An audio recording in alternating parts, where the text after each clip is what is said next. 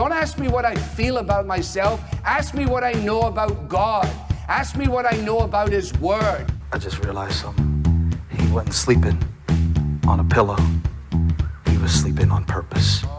Something to say I think is important but not essential would be like the inerrancy of Scripture. Oh, wow. And Okay. I hold to the inerrancy of Scripture. Okay. Title of my sermon tonight is Why Church Nurseries Are Unscriptural and Wrong. And so that's why I have a baby on my hip right here. There is a level of anointing that I believe is going to invade your homes, invade your sight, invade your senses. That's going to, I literally feel that chains are going to break off of you.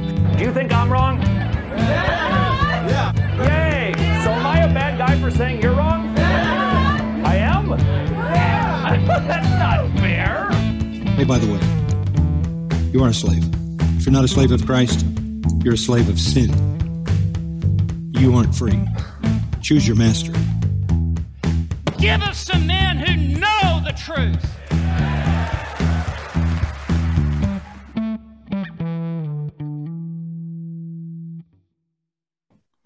So, Stephen, my friend, you wrote a book. How does that feel? It took a while, and it was a process, and I learned a lot through the process, but I'm glad it's done. Yeah. Okay. Well, Yeah. I was surprised at how big the book is. I don't have it with me. It's by my side of the bed at home. I didn't expect it to be as thick as it was. You didn't just write a book. You wrote a big book, Stephen. Right. 400 pages. Yeah.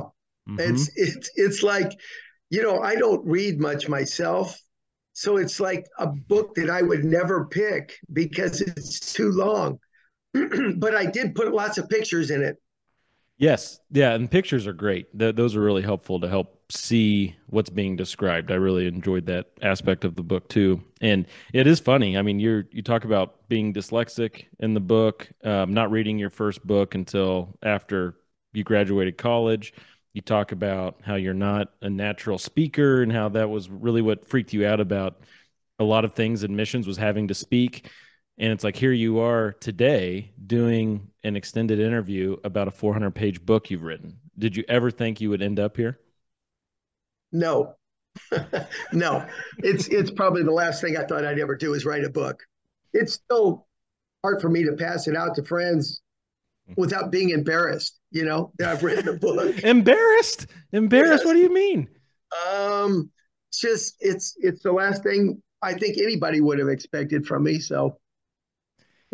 Well, I'm glad you did it, and I'm sure you're glad that you did it. In your heart of hearts, you're glad that you did it, and you want people to read it because it's not a story that your life story. It's not a story that exalts yourself. It's exalting the God who has brought you through so many interesting things. And I would like to spend some time kind of exploring your pre-conversion life, because the vast majority of the book is post-conversion and missions in your life in Eastern Europe and Russia, and doing wrestling as a way to get into those countries and to do Christian missionary work.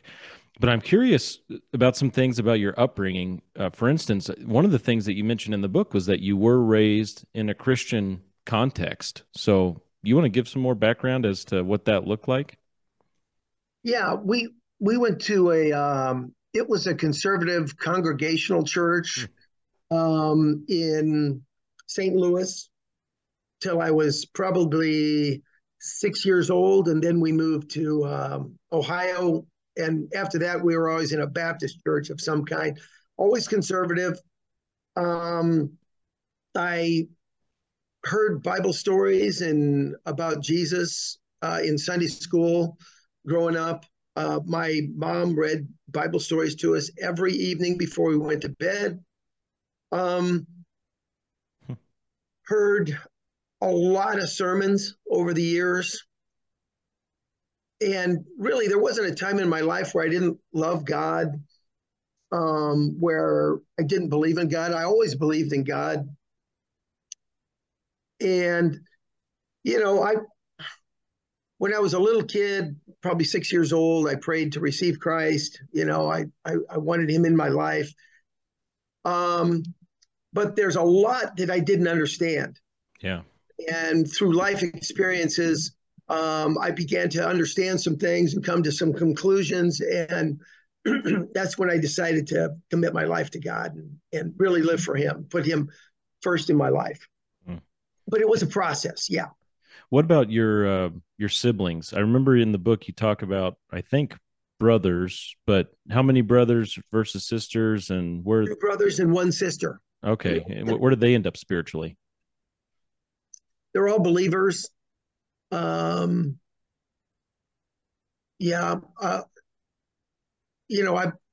mom and dad, they were so faithful to instructing us the way that we should go, and I think it's been a process for most of us, but yeah, I think we're doing good now. Amen. Well, that proverb rings true, right? Bring up a child in the way he should go, and when he's old, he will not depart from it. That's amazing. God's faithfulness there. And so you were raised in a Christian context, and you were also raised in at least off and on, if not continually, in a farming context, which is where you are now too. You've kind of come full circle in some ways, I guess. Farming has also been a big part of your life, huh?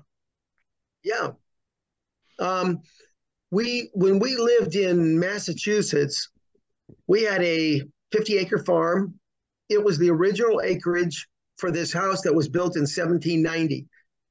We owned the land, and the border of our land was a stone wall that had been built about the same time as the house.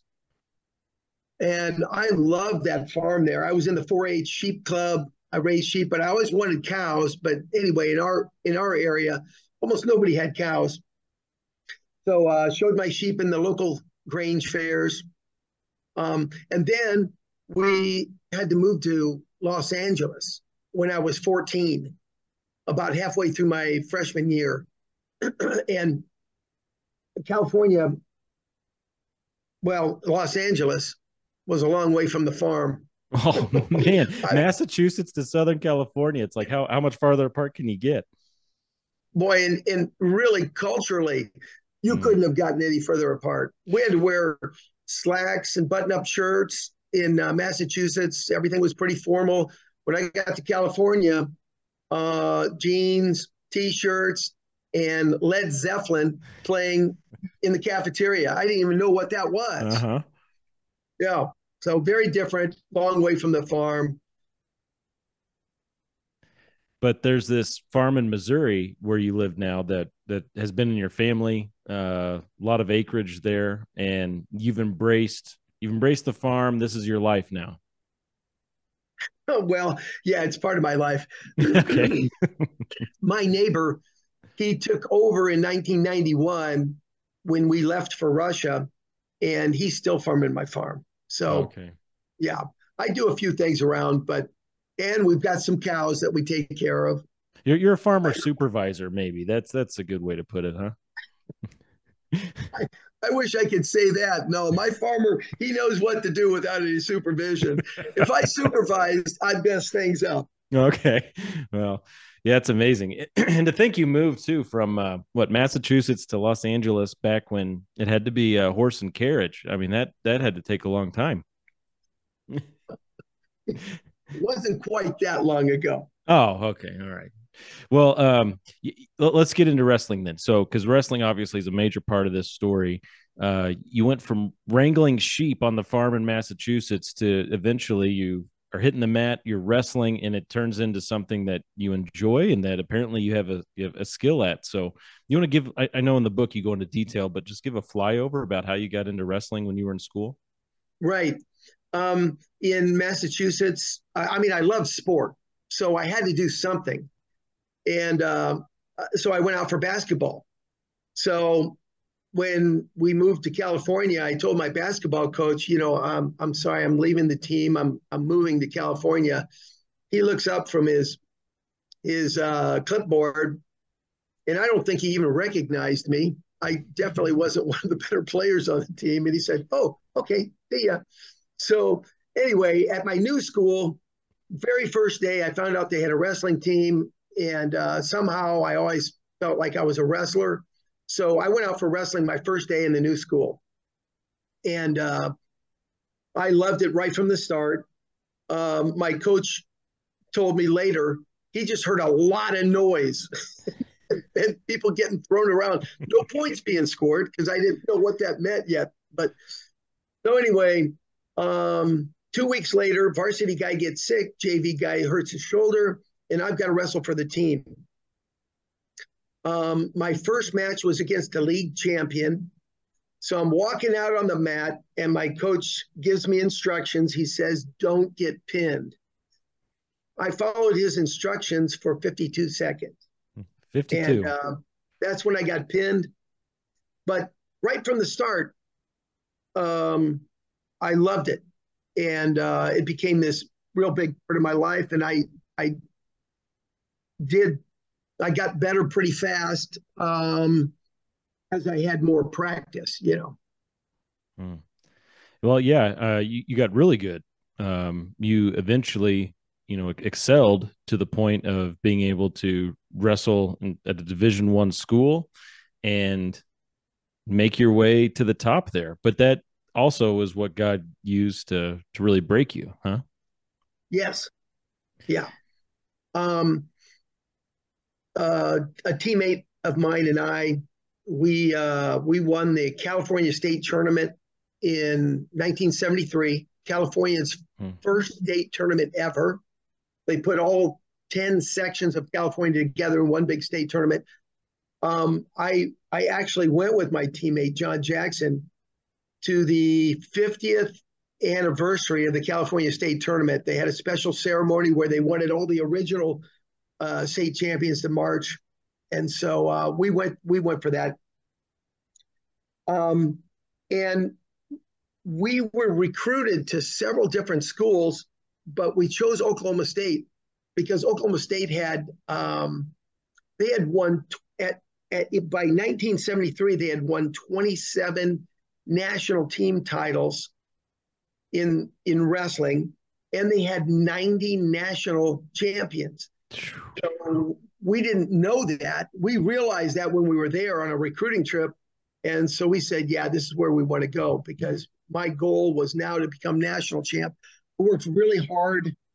I got a little better each year. And finally, when I was a senior, I won the tournament. I thought that was going to make me happy the rest of my life. I thought it was going to completely fulfill me. But by the next morning, that feeling of happiness was already gone. So I realized that there were things, or actually God helped me realize that there were things in life that are more important than achievement in sport. I had made wrestling basically my idol. That was number one in my life. And after realizing some things, I wanted to put God first in my life, and I wanted to continue wrestling, but I wanted to wrestle now for His glory rather than wrestling for my own glory.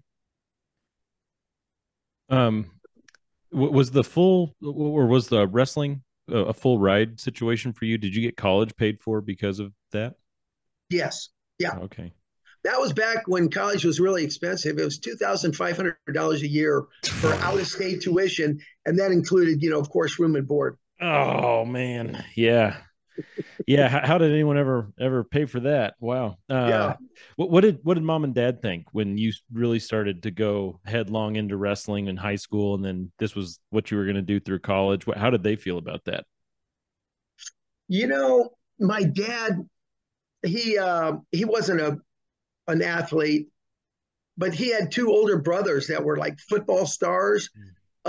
His dad, my grandfather, played in our family came from St. Louis. He played in the St. Louis Olympics basketball back in 1904. Now his team didn't win. There was a team from Buffalo that won. Only American teams were in this thing.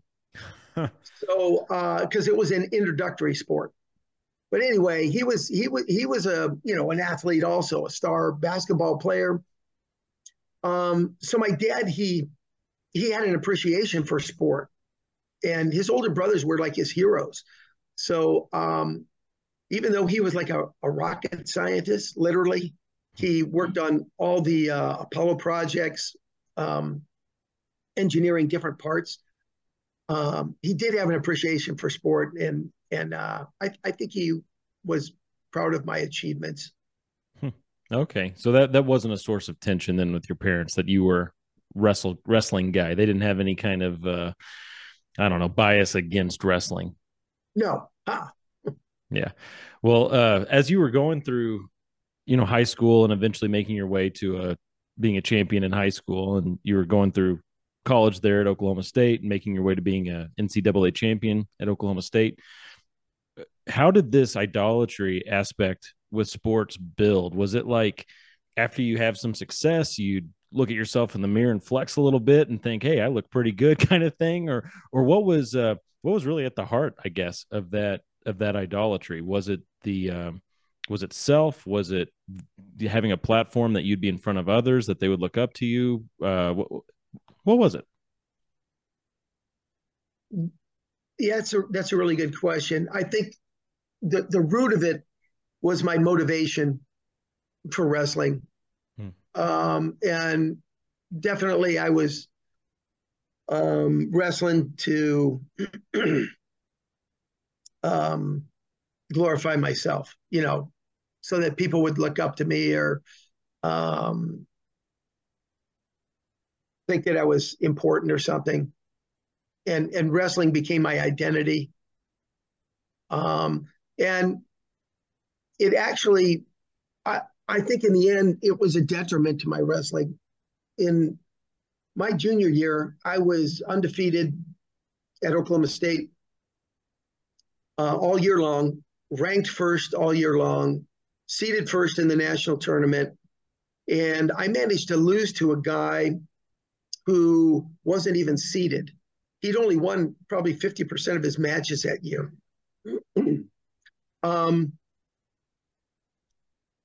I was so afraid of losing that what had made me good was this really aggressive style. I just went after guys. I wasn't afraid to do anything. I lost some points every now and then, but I would always get them back. It was a pretty crazy style of wrestling.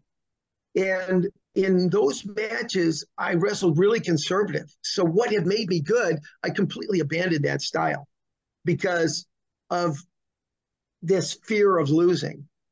Kyle Snyder is a famous wrestler now for America. He's still competing. He won the World Championships when he was 19. He won the Olympics when he was 20 at an upper weight. Anyway, he said, and I hope I'm not misquoting him, he said something like, if you want to win more than anything else, the thing you're going to fear most is losing. And he said he got really nervous before matches. He completely changed his philosophy of wrestling to just going out there and doing the best he can and doing it for God's glory. And he said it made all the difference. And really, I wish I would have understood that earlier in my wrestling career. I wish I would have used wrestling as a platform. I had plenty of chances to speak, to talk to folks about my faith, but instead I just talked about wrestling. I wish I would have used wrestling as a platform to share my faith with other people, to positively influence people toward God, rather than self-glorification.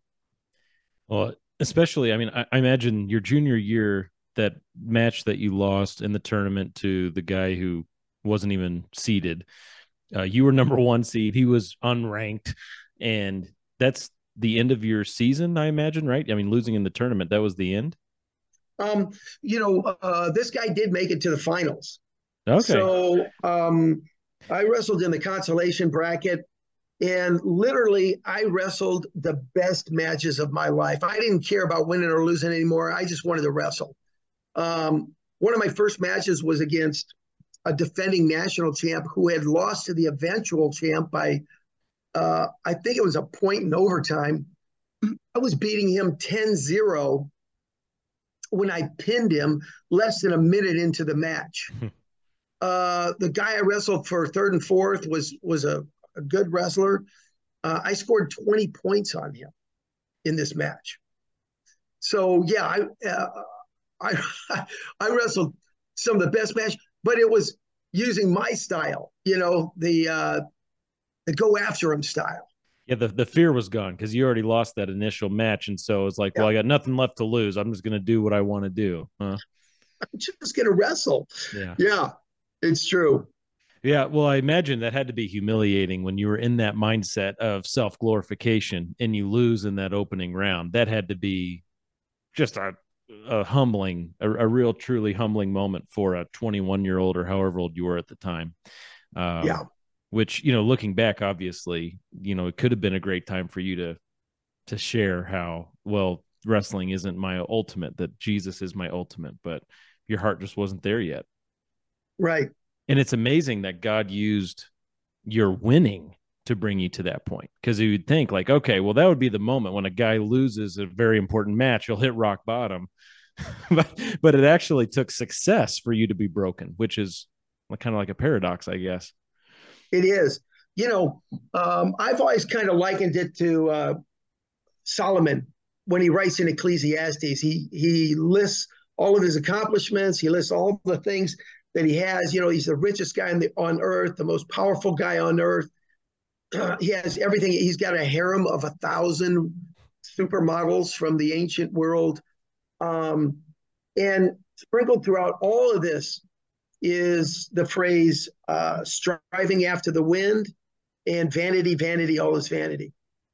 And it took, I didn't come up to that conclusion like Solomon, but I did come up to the same conclusion through wrestling. And really in that one event, it taught me the exact same principle. Anything apart from God, if you have your hope of satisfaction in anything other than God, you're going to ultimately be disappointed because he created us to know him. And that should be the most important thing in our life. Well, yeah, let's jump to that next year where you do have success as you were viewing it at that point. Your senior year, you become the champion, the NCAA champion in your class for wrestling. Going into that championship match, were you nervous? I mean, what do you remember about that time? Was it a mismatch in any way, or what was running through your mind leading up to that final match? It was exactly the same as the previous year. I got out to a lead, right away, and then I started putting on the brakes, and I just kept backing up and backing up. I got stall warnings. This never happened to me in wrestling. Stalling. That wasn't part of my repertoire. Because you're an aggressive guy. You're not a tiptoe guy. I got almost as many stall warnings and stall points against me as you can get before you get thrown out of the match. So I think with like a minute left, we're on our feet.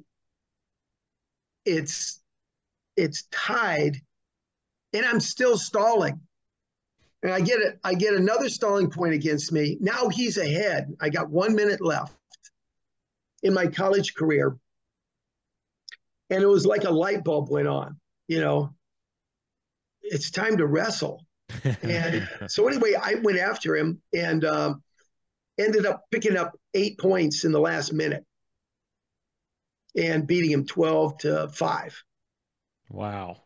Yeah. That's amazing. And I imagine they do the podium thing where it's like, okay, you're first place. They obviously hold up your arm to signal that you won the match, but then there at the end, they've got maybe top 3 or whatever. You got first place. What were you feeling in that moment? What do you remember about that? I say I was happy until the next morning. I don't even remember being happy up there on the podium. I just remember being relieved that I finally won and it's all over, So I've got a few pictures of me up on the podium, and I don't think any of I've got a smile on my face. It's just this huge sense of relief. And at that point, I guess you probably thought your wrestling days were just totally done, because there you were your senior year. It was the championship to end the year, or the tournament to end the year, and you were done. I mean, I guess maybe you had your eye on the Olympics. That would have been what the 1980 Olympics that were coming up. Were you thinking about that at all? Yeah, I wanted to continue wrestling. Oh, okay. And I did continue, but I continued with completely different motives. Hmm. You know, and a lot of people think, well, I mean, if you make a real commitment to Jesus, you're going to be soft or weak or too compassionate. um, it's different than that. I actually worked out harder. I had a much higher reason for wrestling than when I was wrestling for myself. Well, explain how you got there, because you're talking about next morning. The next morning was a real sense of emptiness. So take us to that next morning after the championship match, and how God got you to the place of where you're still wrestling, but with a new view, and you're actually working harder. How did that evolution happen? Yeah, I did give you the short version. There was actually there were more things that actually led me to that, conclusion. Sure. And that made me ready to join Athletes in Action, which is basically a group of wrestling missionaries. The next year at Oklahoma State, I had already graduated. I was working as an assistant coach, graduate assistant, sorry. We had a new recruit that year, Dave Schultz. Dave Schultz, when he was still in high school, wrestled in an open tournament, beat the defending national champion. He was a two-time national champ, most outstanding wrestler. Dave beat him when he was still in high school. So, wow, he's the real deal. Everybody wanted Dave Schultz.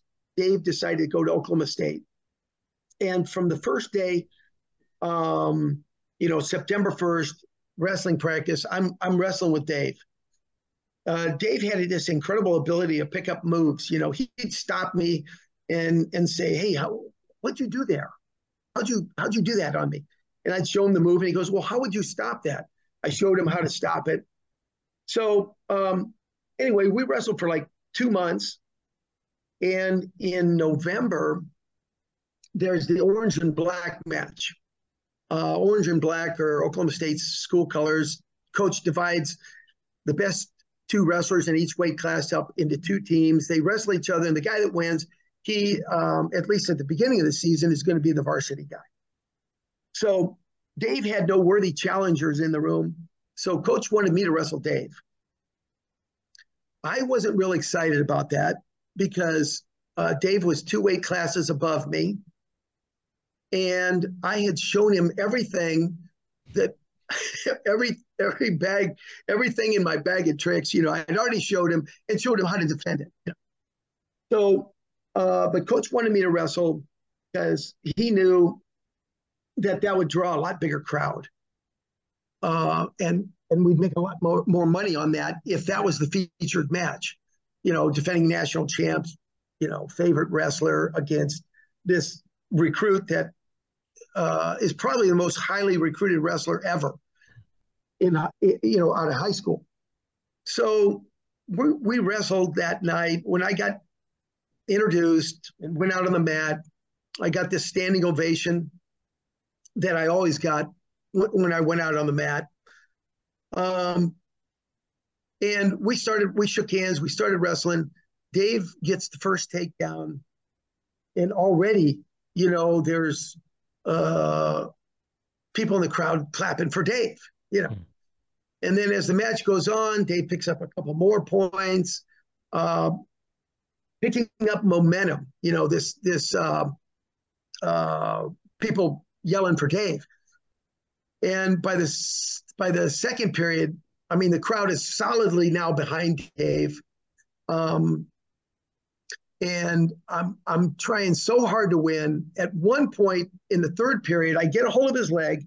I'm pulling so hard, take him down, that I break my own rib. Mm. And I don't stop the match. I don't it's the referee that stops the match because he sees I'm hurt. Now there are people in the crowd that are actually booing. Hey, ref, he's faking it. Make him get up and wrestle. So anyway, I finished the match. Dave wins, and I think it was 7-2. And I had never heard that much noise in Gallagher Hall. The crowd just goes nuts. My coach that I wrestled for 4 years comes out on the mat, picks Dave up on his shoulder, and he's carrying Dave around as the crowd goes crazy. Solomon has slain his thousands and David his tens of thousands. Exactly. So obviously, the crowd had a new hero, somebody that was going to probably be a 4-time national champ, which had never been done before. So anyway, after that evening, I realized, obviously, that the crowd didn't love me. They loved the way I wrestled. They loved to be the fan of a champion. They love it when I make points for the team. But me personally, I was exchanged for another hero pretty quickly. Yeah, you were tossed aside like an old pair of shoes. Like an old pair of shoes. And I remember two things. I was tired of wrestling for my own glory because my accomplishment didn't bring me what I thought they would. And I was tired of wrestling for the crowd. I was tired of wrestling for the fans because although even now I look back, there's no place I would have rather wrestled than Oklahoma State. I realized their limitations, that they really didn't love me. And it was right after that a couple guys from Athletes in Action came. They were in Stillwater. They came to our apartment and challenged me to join Athletes in Action. And God used those two events in my life to really, I was like, lift the curtain, open my eyes to seeing what life is really all about, and what the most important things in life really are. And that entered you into a world of giving your life for the gospel to reach people in hard to reach places, and a lifetime of stories that you've accumulated now through the decades of going into some really difficult places. And I thought it was interesting because I've obviously known you now for, I don't know, 15 years, a little more. And I hadn't really ever heard much about those first years as a missionary when you went to Vienna or that area there. And I love seeing that original prayer card that you had in there in the book that you guys had when you first became missionaries, and probably were thinking at times, what on earth did we get ourselves into? But hearing those stories of going over to Eastern Europe, I hadn't really heard too much about those days. And so what an interesting thing you got your family into. From the beginning, difficulty, danger, but also so much grace and so much power of God too. Right. Yeah. We could feel God's hand on us a lot of times. And I love those years. I am so thankful for the opportunity we had to go to those places, wrestle in the tournaments, talk to people about the Lord. And God used that time to mature me, give me some confidence in what He had given me for His glory, Yeah. What was ministry like then at the beginning, whenever you were there in Austria to now, where you're going to Mongolia and Russia and Ukraine and things like that? Well, I mean, what was ministry like then, and what is it like now as far as how you got in and how you were able to communicate the gospel? Has it basically been the same, or has there been development there? That's a good question. One of the things that we did well, we we were used by other churches and other organizations that had a permanent ministry in different regions. We would come in and do an evangelistic wrestling demonstration, which was a lot of fun to watch. It included professional wrestling. I was Cowboy Steve, and Carl Dampman was the heavyweight, and he was Der Vernichter, the destroyer, and he'd wear a black hose over his face and all black. Oh, and, so like your own versions of Jake the Snake Plumber and Hacksaw Jim Duggan and those guys, huh? That's right. And we included the crowd even in this thing. I'd get tossed into the crowd at one point, and I'd come rolling into the crowd, and I'd pull somebody's shoe off and just breathe deep breaths, bring it in for strength, and then come back and beat the destroyer. But we used that, and it was a lot of fun. It was interesting. We showed real wrestling, but then we would share our faith, and just in that atmosphere of kind of fun and friendship, people responded to that. So I learned a lot from that. I learned a lot from doing Athletes in Action wrestling camps about how to intensively work with young athletes in a camp context, and slowly unveil the gospel during the week in our evening programs, and then really give them a good idea of how a person can come to know the Lord. So anyway, I learned so much through all of that, and God slowly began to open my mouth. I originally joined Athletes in Action when Larry Amundsen and Gene Davis, the coach, came to our apartment in Stillwater and challenged us to join Athletes in Action. I said, I'll join, but I don't do any talking. So they said, that's okay, Steve. We got a whole team, and the guys that are good at speaking, they'll speak, but sooner or later, we're going to help you through all that. So I literally joined a team of missionaries under the condition I wouldn't have to speak. But God slowly helped to open my mouth, and now it's hard to keep me quiet. You went from being the mute missionary to an actual missionary. That's good. Yeah. Well, let's talk about some of the opposition. What was some of the first opposition you experienced in doing overseas mission from governments? I've read certainly not all the book, but I've read enough of the book to hear about what you were facing there in Eastern Europe, which almost sounds like a different world. I mean, it's hard to imagine what you were going through, but can you describe what that opposition was like? I don't think I was ever nervous for myself. But in Eastern Europe at that time, we would be followed, depending on the country, we would be followed by, KGB guys. So we were more nervous about meeting with believers, getting them in trouble. So how did they know to follow you? How were they able to access information? What kind of information did they access to know that you were someone they should follow, I guess?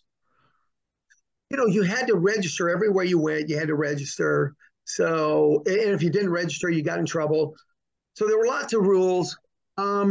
It wasn't hard to figure out who we were, that we were foreigners. So anyway, that wasn't a hard job. And so just by virtue of being a foreigner, being American, and having an American accent, an American name, and all that stuff, you were worthy of being followed just for that reason, probably back then, huh? Oh yeah. I remember we drove to the Soviet Union in 1983, and where we were supposed to go to a hotel, it was called hotel camping. It was actually, like permanent tents that, you could stay in. That was the cheapest place. And so that's what I chose. You had to have your itinerary chosen before you ever went there. It was part of the visa process. So according to my visa and our itinerary, we go to this place in Kiev, and we're driving around and we can't find it. And this car is following us. Now, you ask, how do they know how to follow us? Well, part of it was the car we were driving. It wasn't Soviet, you know. So anyway, immediately somebody's following us, and we can't find where we're going. So I stopped the car and I flagged the guy, you know, to come alongside, and he stops too. He comes alongside, and a buddy of mine who spoke Polish, and this guy understood. He said, can you tell us where camping is? The guy goes, I don't know where it is. He says, we know you're following us. You're going to go there anyway. Why don't you just lead us? And he goes, oh, okay. You know, that made sense. So the KGB guy leads us there. But yeah, we were followed. One time and we didn't get in trouble very often, but one time in Czechoslovakia, we smuggled in a bunch of Bibles. We knew the Russian team was going to be there, or I should say the Soviet team. And we knew the Czech national team was going to be at this training camp. So we brought Bibles in both Czech and Russian. And it was probably New Testaments. And back then, for guys trying to get stuff in, they made it really small print on almost like newspaper. But anyway, they were really small and compact, and we brought a bunch of them. So we were giving them out to the wrestlers, both Soviet and Czech wrestlers. The coach pulls us in and says, hey, you guys can't do that. You know, you've been passing out Bibles, and for political reasons, we're really glad you're here, but for political reasons, you know, you can't continue that. So we said, okay, we won't. And the assistant coach follows us out and goes, I didn't know you guys had Bibles. Give me one. And we had to tell him, we really were out of them. We don't have any more. Wow. Yeah. I mean, I imagine just at every turn, there was possibility of people just hearing about what you're doing and trying to shut it down. You said national team. So like at an event like that, going back to whatever year that was, you said Czech national team, Russian national team. These are like college age guys. They're like, I guess what we would view as like their college national team, or are they older than that? Who are those people, I guess? You know, junior level wrestling goes up to 20 years old. So senior level is after that, anything after that. And so we would go to their senior national training camps. There'd be people anywhere from 20 to, you know, I mean, they wrestled sometimes up to 30 because it was their job. Okay. And so you would be able to, as a member of Athletes in Action and whatever kind of relationship they developed in these countries, you were able to go to those training camps as, what were you doing? Like teaching or competing with them, or training, or what did that look like? Right. In all, in my overseas wrestling career, I wrestled in 15 different international tournaments. So in all but 2 of those, I was in the finals, and I won 8 of them. So it was me, and then we had another active wrestler, Don Schuler, who was always at the top also. He was always on the podium. So they were glad to have us come and work out with their guys. But even bigger than that, we had John Peterson with us, who was an Olympic champion wrestler, still relatively young. And he was working out also. And yes, he would show some stuff. So at tournaments, we would get invitations all the time to come and wrestle with their national team in various training camps. So anyway, we had a lot of open doors. And in the context of sport, it was so much easier to openly, talk to wrestlers about the Bible. There were there were national teams that actually met with us in Bible studies with the approval of their coach during that time frame. Wow. Okay. Yeah. So you're these wrestlers with international clout then, and God was just opening doors where you were able to do Bible studies. That's amazing.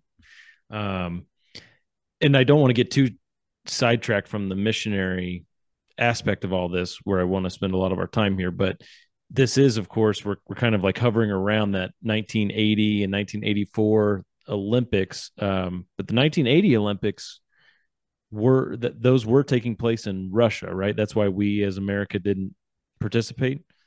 Right. We boycotted the Moscow Olympics because of the war in Afghanistan. And that would have been your gold medal. You missed it. Well, I would have liked to have won. Yes. So what was going through your mind at that time then? Because I mean, obviously, if you wanted to keep wrestling after college, the Olympics right there on the horizon, it was like just sitting there for the taking. And I know this is your view of wrestling had changed, but that had to hurt still, huh? Yeah. I did try out for the Olympics. There's Olympic trial tournament. I actually won the tournament. Somewhere between the tournament and the final camp, where the final selection is made, who's going to represent the U.S. The boycott was already in effect. I mean, there was no way we were going to go. So I didn't actually go to the final trials. I ended up going to helping with Athletes in Action summer camps. But a year and a half before the Olympics, I wrestled the guy who ended up winning the Olympics for the Soviet Union. He wrestled the Bulgarian in the finals, and he beat the Bulgarian, I think, 6-0. So he was pretty dominant. His name was Saipullah Absaidov. Oh, yes. A household name. Yes, as you know. So anyway, we had a pretty good match in the Soviet Union. It was in Georgia, Tbilisi, Georgia. The final score was 12-13. He was ahead by a point. I was holding him on his back. If I held him on his back for 5 seconds, I would get an additional point. The score would have been 13-13, and I would have won on what was called criteria. So I'm holding him on his back, and the ref is counting. And remember, the guy with the clock, it's not a digital readout, where everybody can see it. It's in the Soviet guy's hand. He's got a stopwatch in his hand. The referee's counting 1, 2, 3, 4, and the guy with the watch, the clock, hits the gong, which means the end of the period. So I suspect, because this happened all the time, our match was cut a little bit short for strategic reasons. The Soviets wouldn't do something like that, would they? They cheated. I got cheated so bad in the same tournament to get to that place where I wrestled him. This guy in his back, and he was flat for so long, and you have to have 2 of the 3 refs have to call it a pin, signal, they raise their hand, signaling a pin. And one guy would raise his hand, put it down. Another guy would raise his hand, but never 2 in a row. And accidentally, 2 guys put their hand up at the same time. So they blow the whistle. The 3 of them get together, and they decide to start the match again. And the head of FILA, the governing body over wrestling, Milan Ersigin, he sees this from the head referee table. And he literally leaves that table and comes running to my mat. And these guys see him coming. They quick raise my hand and literally shove me off the mat. Wow. But yeah, we got cheated all the time.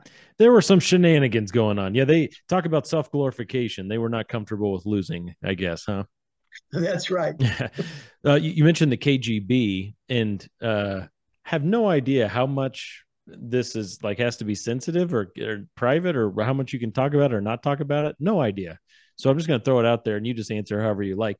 What's your relationship with the KGB like been over the years as you've been in and out of Russia and seeking to influence Russians with the gospel? That's a good question. Very minimal, I would say. During our years in Moscow, it was when we moved down to the Caucasus Mountain region.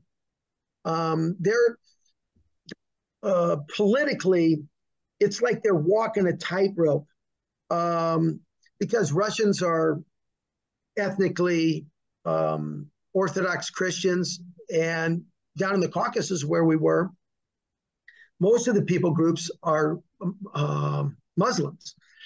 So there's always this fine line. You got to placate the Muslims so that they don't become radicalized. You don't want to give them a reason to become radical. So we did have problems with the KGB down there, especially after there was a war in the republic that we were living in. The war was in 06, and by 07, I was deported after several run-ins with the KGB during that time frame.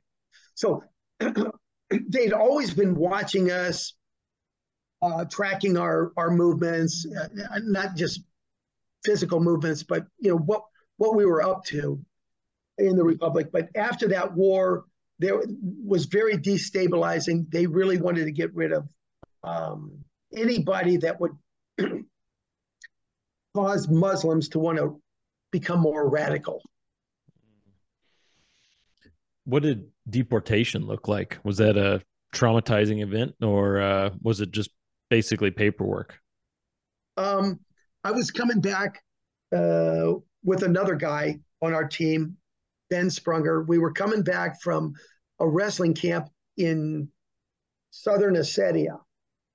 So anyway, we used to be able to cross the Caucasus and come and drive, but because of tensions, Westerners were not allowed to go that way anymore. So we had to drive to Tbilisi, Georgia, and then fly from there into the republic that we live in. Probably nobody's ever heard of it, so I haven't used the name. It's called the Republic of Kabardino-Balkaria. Ah. It's right next to Karacháyevo-Cherkessia. Oh, well, okay, now I get it. Now you know the proximity, yes. So when we came back into my home airport, Nalchik is the name of our city, that's when I was detained for 3 days. So it's a small airport. There's only a handful of international flights, and they're not every day. So I was put in a room, and on the third day, then I was escorted onto a plane, and it's just going to a random location. It was going to Antalya, Turkey, and so they put me on the plane, and that was it. Yeah. In the end, I was actually glad it took 3 days, because, at first I had people high up. One guy that called me even had access to Putin. He was on Putin's,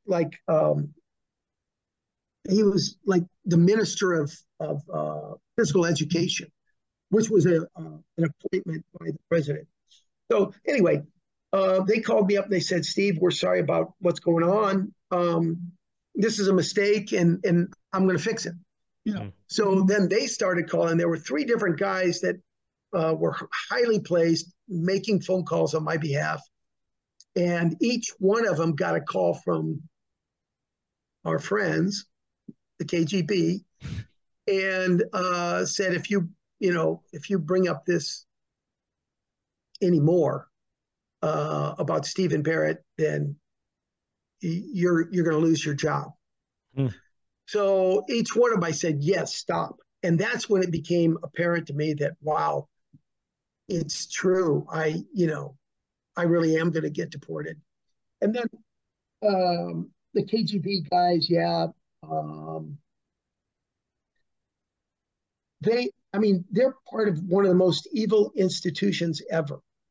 Think about killing so many of your own people, upwards of 20 million of your own people through their operations, torturing Christians in prisons and killing them too. So I don't know what it was, but I started praying for these guys, because I thought, these guys are so far from God. And, they need Jesus. So anyway, and I wouldn't normally do that. I'm not that good a guy, trust me. But when you're in certain situations, I think God gives you the grace to handle it in a way that would be pleasing to Him. And the Bible does say to pray for those who persecute you. And not even thinking about that verse, later I thought about, oh wow, that's what the Bible says to do. God gives you the strength to do it. So anyway, that's my association with the KGB. So when you say you were detained for 3 days, does that mean you were actually in a jail? I mean, I'm assuming that's what that means. I was detained at the airport. Okay. So I was in a room guarded, and so my wife Cindy, she had contacts there in the airport, and they asked, the KGB if she could come in, and they gave her permission. And at one point, she gave me one of those real thin mattresses because I was sleeping on the floor, and brought me some pizza. So okay, yeah, I was going to ask about food. Like, was the KGB getting you crackers and water or something, or how'd that work? I think I ate twice. Once was the pizza, and once I'm pretty sure somebody from the airport brought me some food. Did you have any interaction with the guards? You're a fluent Russian speaker. Were you getting in a deep conversation with them? Not really. No, they're always kind of each time. There were several times where I was stopped by the KGB and then brought in, but they don't do it themselves. They have, for example, the immigration service. So I would have all my interaction would be with the immigration service. Well, they don't want to detain me. They're being forced to do it by these people almost literally behind the curtain. So I had to go, I've had to go 3 times to court, to defend myself under basically trumped up charges. Did you ever feel like, I don't know, discouraged down deep in your soul that this was happening to you? Like, this isn't the way it's supposed to be, and there's so much invasion of privacy going on, and just it runs against all of our sentiments and values as Americans who believe in independence. We believe in true freedom of expression and freedom of religion. Did that ever become a hang up for you? Yeah. Like my rights are being violated. Yeah. Right. No. I knew where I was. I knew what I was well aware of the potential problems that would arise. It was when I went to Mongolia. Before I went to Mongolia, a fellow missionary that I knew who had been there for several years and had left, he wrote me the longest email I'd ever gotten. And his message was basically, hey, these guys are going to sidle up alongside you, act like they're interested, but really all they want is something from you. They want to use you. So I wrote him an email back, and it was pretty short. And it was basically, I've lived in Russia for 16 years. I am well aware that that is a possibility. But I told him, I gave him the example of Jesus and the 10 lepers. where only Jesus heals 10 lepers. And I don't know what it would be like to have leprosy, but it'd be a hideous thing to have, to watch your skin, rot off and extremities drop off. It'd just be an awful thing to have. So I don't know how happy I'd be if Jesus healed me from that. Mm-hmm. But interestingly enough, only one of the 10 come back to thank Jesus. And I said, if I do 10 kind things and I only get thanked or appreciated once, that's the same odds Jesus got, So we can expect that. And I always expected that up front, and especially from the government. So no, it didn't discourage me. Now, being deported from Russia did, because I had no idea that was coming. All the signs were there. They had even broken into our apartment and got into our computer while we were going to church, the KGB. So the signs were there. They were looking for a reason to deport us. But still, it came as this big shock to me. And yeah, it was sad having to leave, the place. I loved being there. I loved my work there. I really felt being used. I was being used by God there. So it was hard to leave. Yeah. Well, why didn't that break your spirit when they would do something like break into your home and look at your computer or anything else? I mean, because we know that warfare generally happens at multiple levels. I mean, the physical side of things, physically deporting you or physically harming you or detaining you or whatever, that's only one aspect of it. There's also mind games that are played in all of that. Why would you say that didn't break your spirit as perhaps they wanted it to? I don't know. Listen, there were things that did discourage me over there.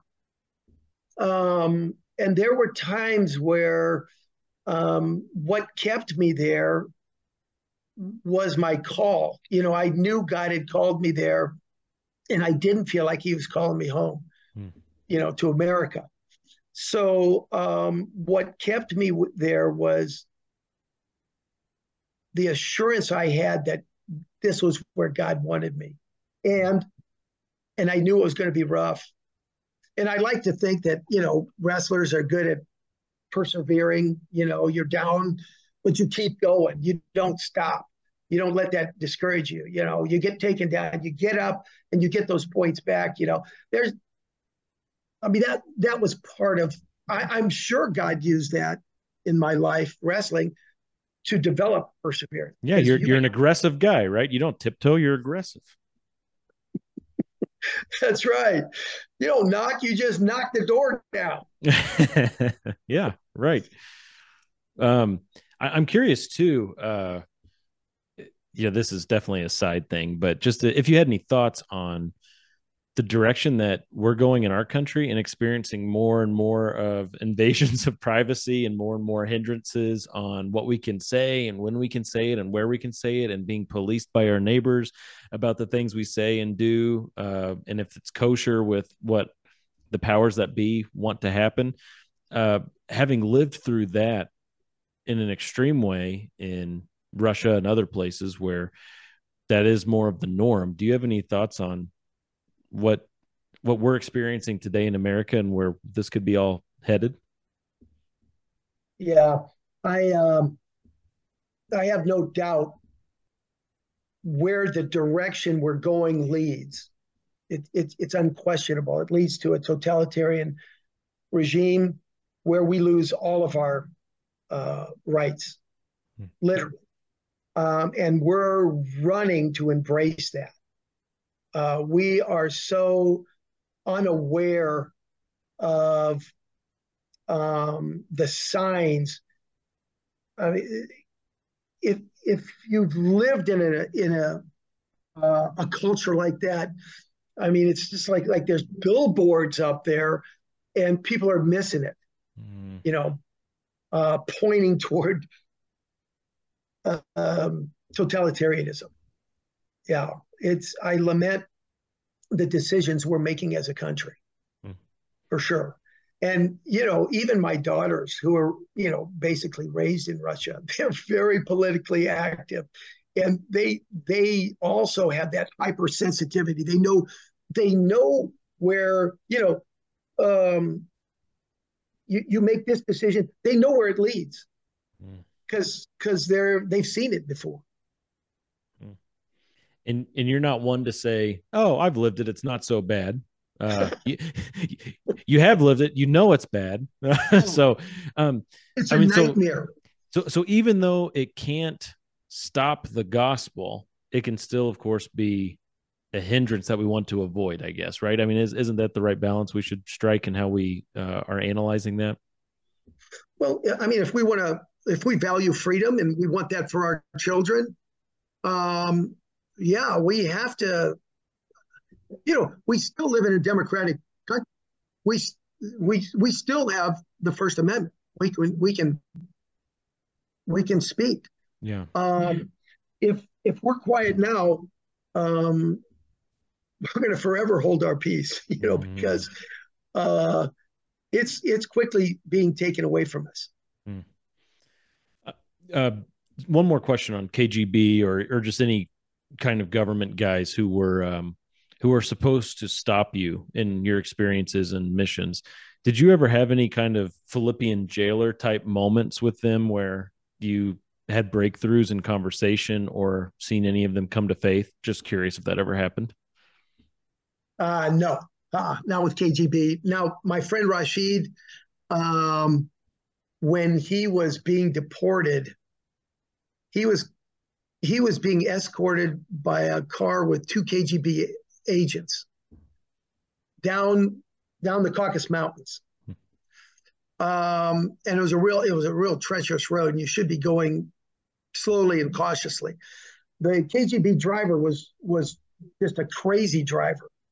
And at one point, he took a corner so fast, he would have slid off the road, but he hit an oncoming car, stopped him from going off the side of the mountain. So Rashid, he's really bold in sharing his faith. He's from Uzbekistan. It's a really tough place to share your faith among Muslims there. So he was just gonna, these guys were taking him to the airport and gonna ship him back to Uzbekistan, and he was just gonna be quiet, just take it and not say anything. And then after that, they're going back. They're still driving this crumpled up car. As they're going back, he shares the gospel to these guys. And one guy was shook. The guy in the back with him was pretty shook up. The guy that was driving, incredibly arrogant. He goes, "Why would I need God? Look what I just lived through." Even though his life flashed before his eyes, he was still obstinate. Wow. Still this massive amount of pride. Yeah, look what I just lived through. Why would I need God? So that is the wrong conclusion, by the way. Yeah, that's exactly right. Thank you, God. You must have something for me. But the guy in the back seat literally prayed out loud to receive Christ. So anyway, not many KGB stories about people coming to the Lord, but that was one. Well, I do want to transition to talking about successes over the years. I want us to end on a string of good stories instead of, all this like self-glorification, pride, opposition from government stuff. Okay, we can transition to good things. But could you give a big picture view of the dynamic when it comes to competing religions in that mission field that you've been a part of? You mentioned, of course, Islam, and there's also the Orthodox stuff that's going on. How do you and Athletes in Action and the gospel message, how does all of that contrast with that religious culture that's there? Right.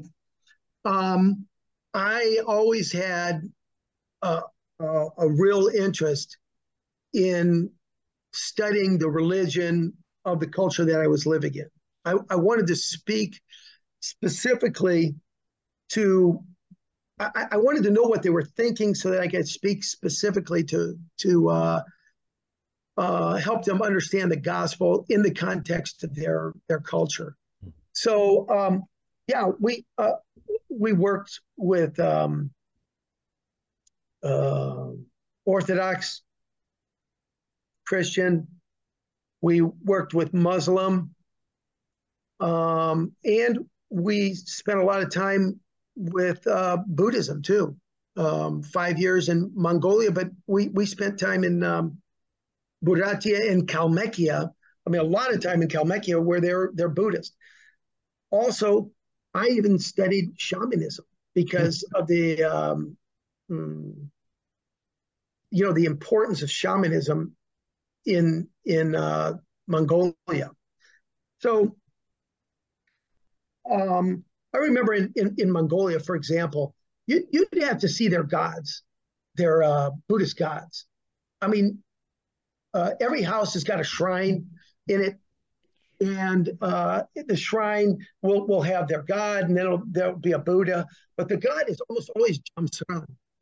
Jamsran, he has fangs. He's got a crown of skulls. He's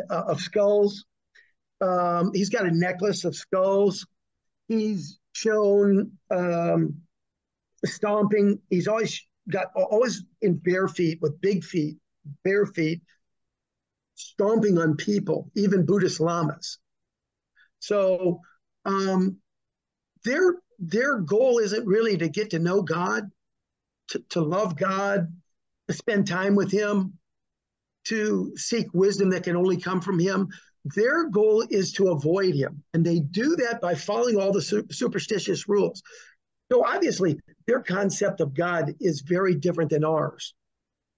And so, for example, in our camp, when we've got 7 days with these kids, in our evening programs, we have testimonies, and then we also each day unveil something different about God's character, and why we need God's help.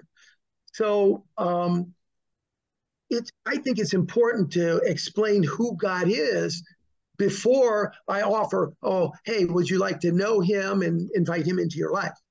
Because their concept of God is more like Jamsram. So anyway, each religion that we worked in had, I think, had ways of helping them understand the gospel. Okay. And what are some of the biggest, I guess, hurdles when it comes to the main people groups that you would work with? What was some of the biggest obstacles in their minds when it came to embracing what you had to say from the Bible?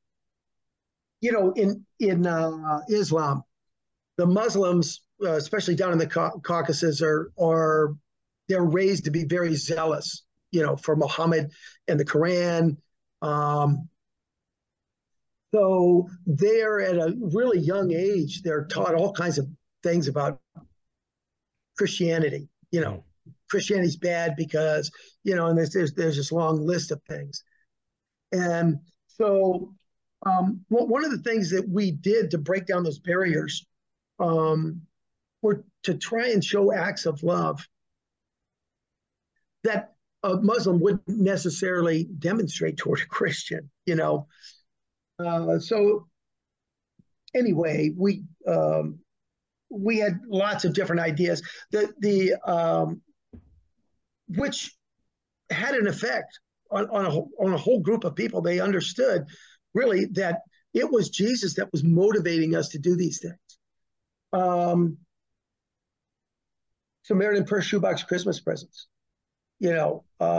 passing those out to orphanages, kids in orphanages, kids in rural schools that had, didn't have a whole lot in the little villages that they lived in. So in the end, people really did realize that the things we were doing because of the love of Jesus, really. And I think that spoke louder probably than anything else. But yeah, when I presented the gospel to a Muslim, it would be in a very specific way to help them understand why it was necessary for Jesus to die on the cross, and how he bore our sin, and that we can't get to Allah through doing good deeds. Good deeds cannot make up for our bad deeds. There's no court of law in the world where you can defend yourself, from murder or whatever. Defend yourself by saying, "Oh, I've done lots of good things in my life." You broke the law. You got to pay the consequences. And God's heaven is holy and righteous, perfect. And if we go there, we'll just mess it up, unless some way, somehow he changes us and forgives our sins. So, amen. Well, let's talk about some of those successes when people have believed that message. You want to highlight a story or two from your many decades of going into these places and sharing that message? Sanjik, my first year in Russia, I had a friend in Tulsa, Oklahoma, who started a humanitarian organization called Christ for Humanity, Mark Rollins. He tells me, "You're in Russia now. You've got to go to Kalmykia." Kalmykia is southern Russia. It actually borders on Chechnya. It's right there next to the Caucasus Mountains. And you said your first year in Russia, so that would be what year? Would have been we moved there in 1991. This would have occurred in 1992. Okay. So he says, you got to go there because the Kalmyk people love wrestling, and they're some tribe of Mongolians. So anyway, when I went there, one of the things we did was to go into a wrestling club called Club Boomba. Now, sorry, I'm probably just going to be interrupting you and asking questions along the way because I keep thinking of new things as you share. I'm assuming wrestling is like the thing when it comes to sports in areas like this. You're not competing against football and baseball and stuff like that. Is right. that a correct view? There are, Russia is very multi-ethnic. It spans 11 time zones. The Russian Empire kept increasing in size, kept growing and encompassing all these other different people groups. So there's like 150 different languages in the former Soviet Union, probably 80 different languages in Russia itself. So yeah, the Kalmyks are a minority ethnic group, Mongolian. And in this wrestling club, we showed a bunch of American moves, American technique. And then at the end, the kids literally lined up to wrestle me. And one of the guys I wrestled that night, his name was Sanjik. And we were to meet 5 years later. 5 years later, the guy who translated for us that night in Club Boomba, he says, on your next trip to Kalmykia, I want you to meet Sanjik. He's one of the best wrestlers here. And he's become a believer. So Sanjik and I met. It turns out, here's what he said. He said, when you guys shared the gospel, I didn't understand a word you said. And it wasn't because we weren't clear. Simple gospel presentation, translated by the best translator in the country, who was a Christian. He just didn't understand the concept.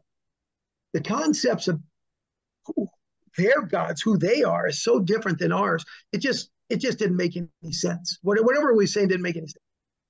He said, and God sent another 4 people, so 5 people total, to explain the gospel to me over a 5-year period. And on the 5th time, it was like the curtain was lifted. I all of a sudden understood. And I received it. And then, so anyway, we talked, and I realized, wow, this guy was really wanting to serve the Lord, So I invited him to study at the Bible college we had in Moscow. He came and studied. Fast forward, he is probably the most effective voice for the gospel among the Calmec people. He's a missionary to his own people. He's got several churches planted and a lot of folks that are missionaries under his discipleship out there. And it's still really hard, but at least there's a voice now out there among these people. So you planted the seed and 4 other guys watered. 4 other guys came along and God gave the increase there in his life.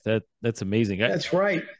And that's where no one of those 5 people can say, I led this guy to the Lord. It was God, literally God, who opened his eyes. Yeah, that's amazing. I was curious as you were mentioning that when he first became a believer, and there in the 1990s, when he was living in that area, probably the only believer in his family, maybe the only believer. He was the only believer he knew, right? What would he have done for church or any kind of fellowship at that point? Yeah, you've asked a good question. He was the first believer in his city of, the name of it is Tsakanaman. First believer, and he was ridiculed by his friends. His family disowned him. You've put our family to shame. He was looked upon like a traitor to his religion and his culture, his people, his family. It was very difficult. Yeah, there was no group of believers there that he could meet with. And so he studied at the Bible college. 2 years later, he finished Bible college and he goes back. So we're fast forwarding 2 years. 29 people are baptized in the Volga River. Their town was on the banks of the Volga River. 29 are baptized because of his witness. And years later, he told me that his dad, who had been a shaman, tried to lay hands on Sanjik and transfer the spirit that was in him into Sanjik. And he said literally his hair went on end, and he ran out of the house. He didn't want it. And this was before he was even a Christian. He just knew that is not what something inside of him was telling him. Something inside of him was telling him that it's evil. So anyway, and the church there in Tsakanaman was born right there at that time. No, it's incredible. He saw a vision when he first became a Christian, and he's in this vision. The Calmec people, they're in a long line, and they're going forward on real flat ground, and one by one they're dropping off this the edge of this cliff, which has no bottom, the bottomless pit basically. And he realizes he wanted God to have him stand in the way and point a different direction. And so and right after that we meet, and I invite him to study at the Bible college. And so anyway, I went down there lots of times to help him. One of the things that helped turn the corner was we gave out those Samaritan Purse shoebox Christmas presents to a lot of the little kids in this village, several of the schools. And people began to realize that, hey, Christians aren't that bad of people. In fact, they're kind of nice.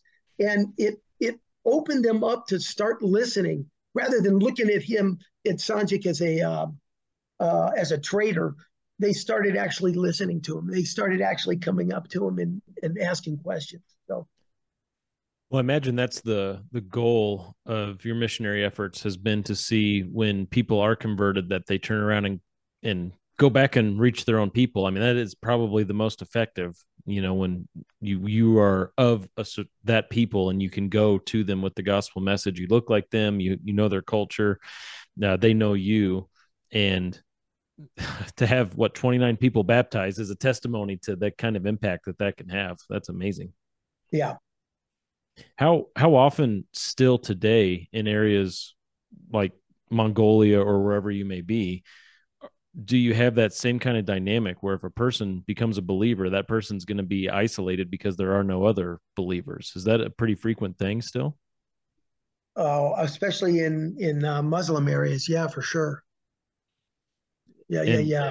And that has to be just so difficult whenever there's no church to what an embarrassment of riches we have in America, most places, right? Where it's like, well, okay, if you want to go to a church, here's a list of 40 good options near you. Whereas, in their situation, they must feel so alone. Yeah. I forgot to mention, when I was being deported, one of the guys that worked at the airport, he was friends with us. He actually went to Bible studies, coming out of a Muslim background, but he'd always, it was kind of fun to go to our Bible studies, and it's fun to hang around the younger people that we had there. But he hadn't made any decision. When I was being escorted on the plane by the KGB, Zaur was right alongside me, identifying himself with me in front of the KGB. Okay. I was sad, right? He had the saddest look I've ever seen on a human's face. He called up my friend, the guy that had been with me at the airport. They let him go. They kept me, Ben Sprunger. He called up Ben Sprunger, met with him, and prayed to receive Christ that day. And it turns out that after my deportation and at the same time that was happening, the other guy that I worked with, we were the same age. We hatched this plan to go down there together. And we collected a team of young people. He was denied a visa, so he couldn't come back. We were both deported basically in two very different ways, but we couldn't ever go back. So more happened after we got kicked out than all the years that we were there before that. Wow. God used that big time, huh? He did. He really did. Yeah. So what does that mean? That more happened after you got kicked out? Just a much bigger response to the gospel. A lot. Zaur was one of them. Yeah, but then others followed. Wow, that's amazing. Yeah.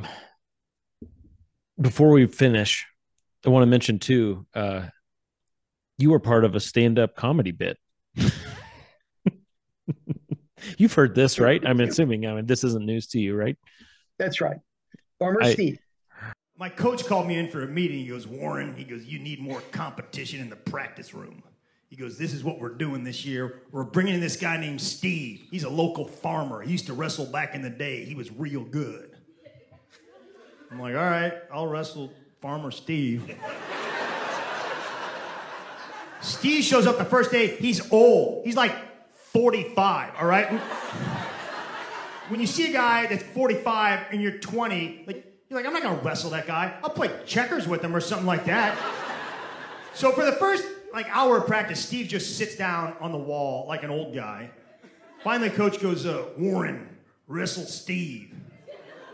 I go, Steve, you want to warm up? Steve goes like this. He goes,